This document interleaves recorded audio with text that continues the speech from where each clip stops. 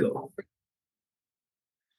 Hello and welcome back. This is Roger Royse with the 10,000 Startups Podcast, Legal Strategies for Startup Success, where every week we give you new original content with a subject matter expert on a topic of interest in the legal world to startup companies.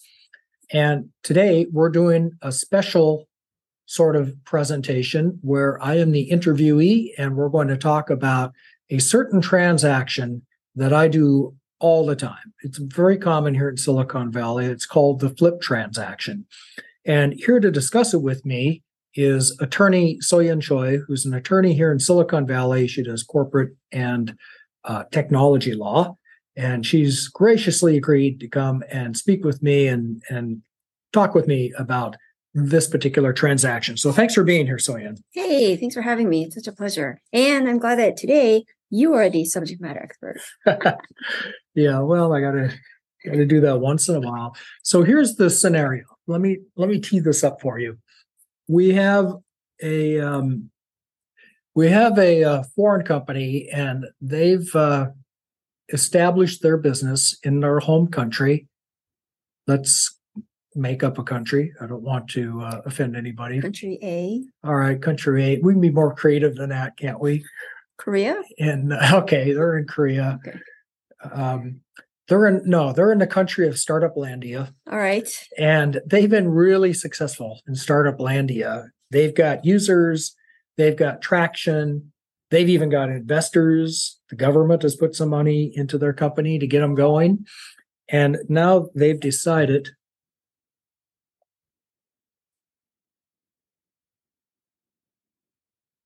is this the call? And let's say that company that has done so well on Startup Landia wants to come to Silicon Valley now. And they want to come here for markets, they want to come here for talent, or they want to come here to raise money.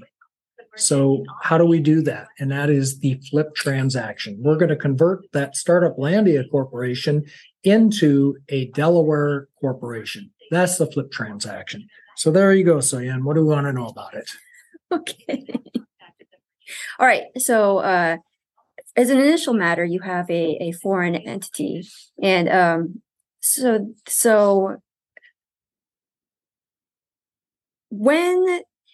how do you evaluate this? How do you know when that company is ripe to enter the U.S. market or, continue to operate as a foreign entity? And then also, do you have to have a parallel entity here? What's this?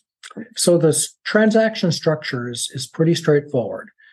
Step one, we form a Delaware corporation. Step two, with some countries, we can even do a merger into the Delaware corporation, usually not. Instead, what we'll do is what we call, for tax purposes, a Type F reorg, but it doesn't have to be. It could be another type of tax-free transaction for U.S. purposes, but the foreign shareholders transfer all their interest in the foreign company to the U.S. company in exchange for interest in the U.S. company. So now, poof, we've got a Delaware corporation owns everything. And as I said, as a U.S. matter, that's pretty simple until you start drilling down into the details. But that's the basic transaction. Okay. That's a good framework. And so what are some of the security concerns that you would have to shore up before in anticipation and some issues that we might have to accommodate? So let's kind of take them one by one. First is the corporate issue. And the corporate issue is relatively straightforward. You either can do a merger or you can't. For example, Singapore, we can't do a merger. They don't have a merger statute. So we'll do that as a stock for stock exchange. So that one's relatively easy. Now, it's easy until it's not. If there's 1,000 shareholders in your foreign company and you got to do a stock for stock deal, well, that's not so easy, is it? So there can be a legitimate corporate issue there.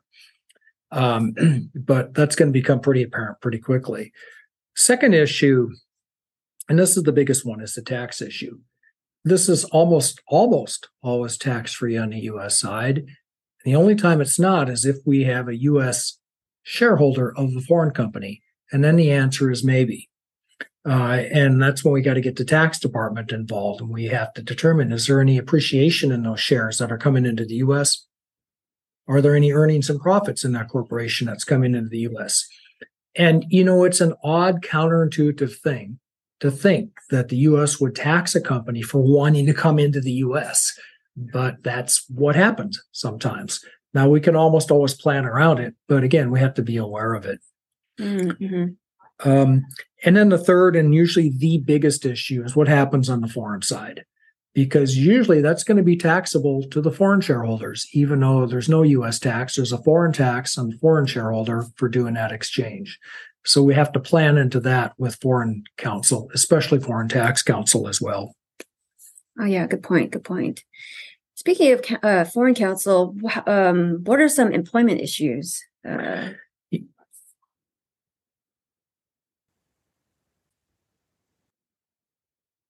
And on the employment side, that's often a surprising issue for people, because if you're going to establish a company here in the US, especially to go talk to VCs, you're going to have people here.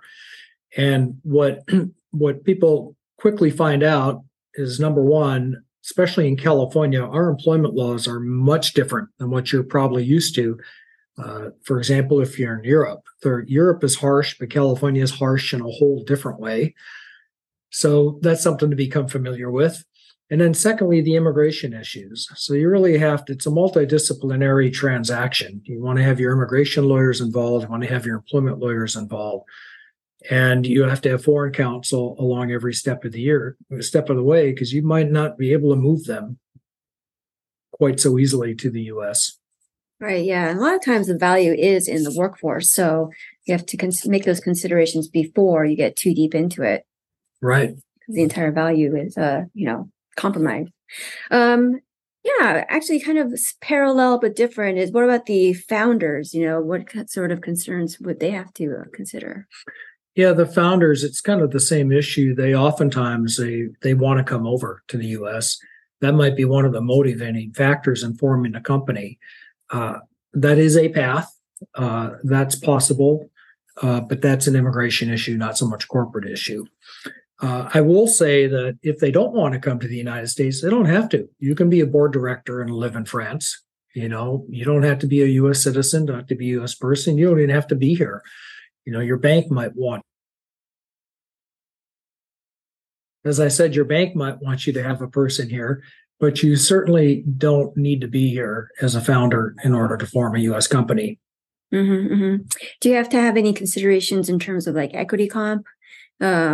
Equity comp is a real problem in these deals, not so much on the U.S. side, but from the foreign side, because what the U.S. doesn't tax, other countries will. Mm-hmm. For example, we have stock option plans in every company I deal with, almost.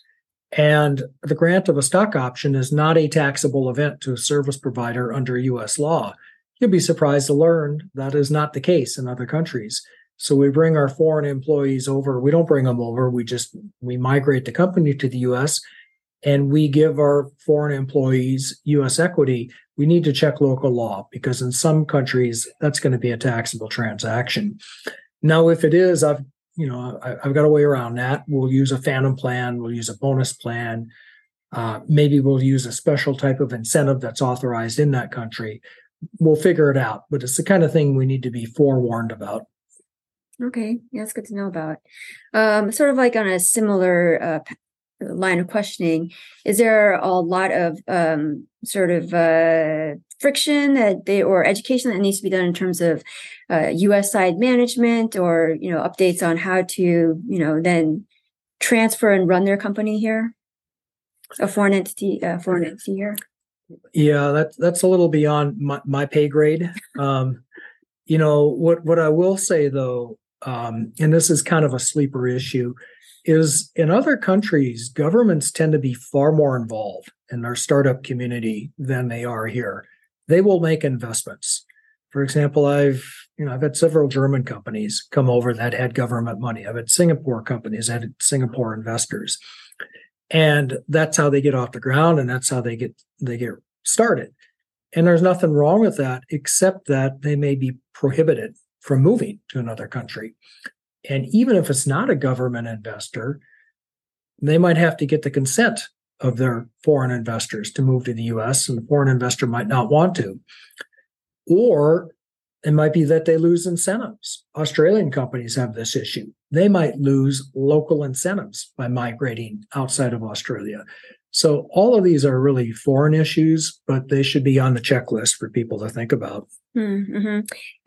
In terms of your practice and who conducts that diligence, or do you want that diligence done before you talk to the client, or? No, that's going to be a joint project, between us and foreign counsel. I mean, they'll tell me that they want to move the company here. I'll tell them what we need to do as a U.S. matter, and we'll go through my checklist and make sure we've covered everything as the foreign matter. The other thing that comes up as a U.S. matter is the securities laws, because coming into the U.S. doing this transaction, I mean, the U.S. company is issuing a security, right? So we want to make sure that we comply with the securities laws. And this is often a surprise to non-U.S. persons that we have a dual system here in the U.S. It's not just federal securities laws; it's federal plus up to 50 states. So we've got blue sky laws to comply with as well. So that's something else we want to take a look at. And I guess while I'm at it, I want to think about the IP issues also. Where do we want that intellectual property to be owned at this point? Because if we're going to move it into the U.S., and sometimes the investors want that, now is a great time to do it, right? Do it now rather than later, especially if we can do it on a tax-free basis now. Right, exactly. On the other hand, you might not want to, right? I've seen companies inadvertently turn their non-taxable intellectual property into taxable intellectual property by doing one of these transactions without really thinking it through. Another reason you got to walk down the hall and get your tax people involved. Yeah, it seems like IP counsel could help. Definitely IP counsel, definitely. And foreign IP counsel as well. So I hate to make it sound so complicated, but there are a lot of moving parts to these transactions. But just so you know, even though I've gone through a zillion issues here, usually they're much smoother than that. Usually, we do this early enough where we don't have 1,000 shareholders. We don't have problematic investors. We don't have several classes of stock, which we try to mimic in the U.S. So we don't have all these employment and equity comp issues, and we don't have all these tax issues. But I will say that I have run into all of those issues, throughout all of the deals that I've done in various degrees. Right. Yeah. I mean, it's basically usually very contextually driven, right? Because it's the needs of a particular client at that time. And so you have to figure it out as you go. Yeah. And finally on the corporate side, I didn't mention this earlier, but corporate financing documents, if you do have investors in a company, they can look much different in other countries than they look here. Mm-hmm. And what we're trying to do is mimic the deal terms and do as little violence to the business deal as possible while trying to stay close to market in the U.S. because we're doing this so we can go out and find U.S. investors. And sometimes that works and sometimes it's a lot harder. For example, investor terms in Asia can be much more investor friendly than we see here in the U.S. That's even true in Europe. UK shareholders agreements have a lot of what we have in the U.S., but also a lot of other stuff. UK shareholder agreements also have little slight differences, not just UK, but throughout the rest of the world, slight differences in managerial rights that shareholders and owners and investors have than the US documents have. So we never get a perfect mirror, but we want to get as close as possible. Yeah, that's true. And actually, I do have a practical question about the preservation of the now converted or flipped entity. So you keep it a library of the previous documents, and then also are there translation issues in terms of language? Yeah, good point. Sometimes we will have language issues. I only do my work in English, and I'm sure you've probably seen this too, Soyeun, where you've got the documents, and on one side is the English, on the other side is the translation. Just make sure we have a clause somewhere in there that says the English controls, so I know what we're getting into. But we can deal with that. Right. Yeah, it's interesting. It's a global economy now. All right. Well, I think that's it for time. I think so. Thank you for doing this with me. This is a very hot, popular, common topic. So I've been wanting to talk about this for a long time. I'm Roger Royce. This is 10,000 Startups, Legal Strategies for Startup Success. I've been talking with Soyeun Choi, a lawyer in Palo Alto who does corporate technology. Thanks very much, and we'll see you all next time. Thank you.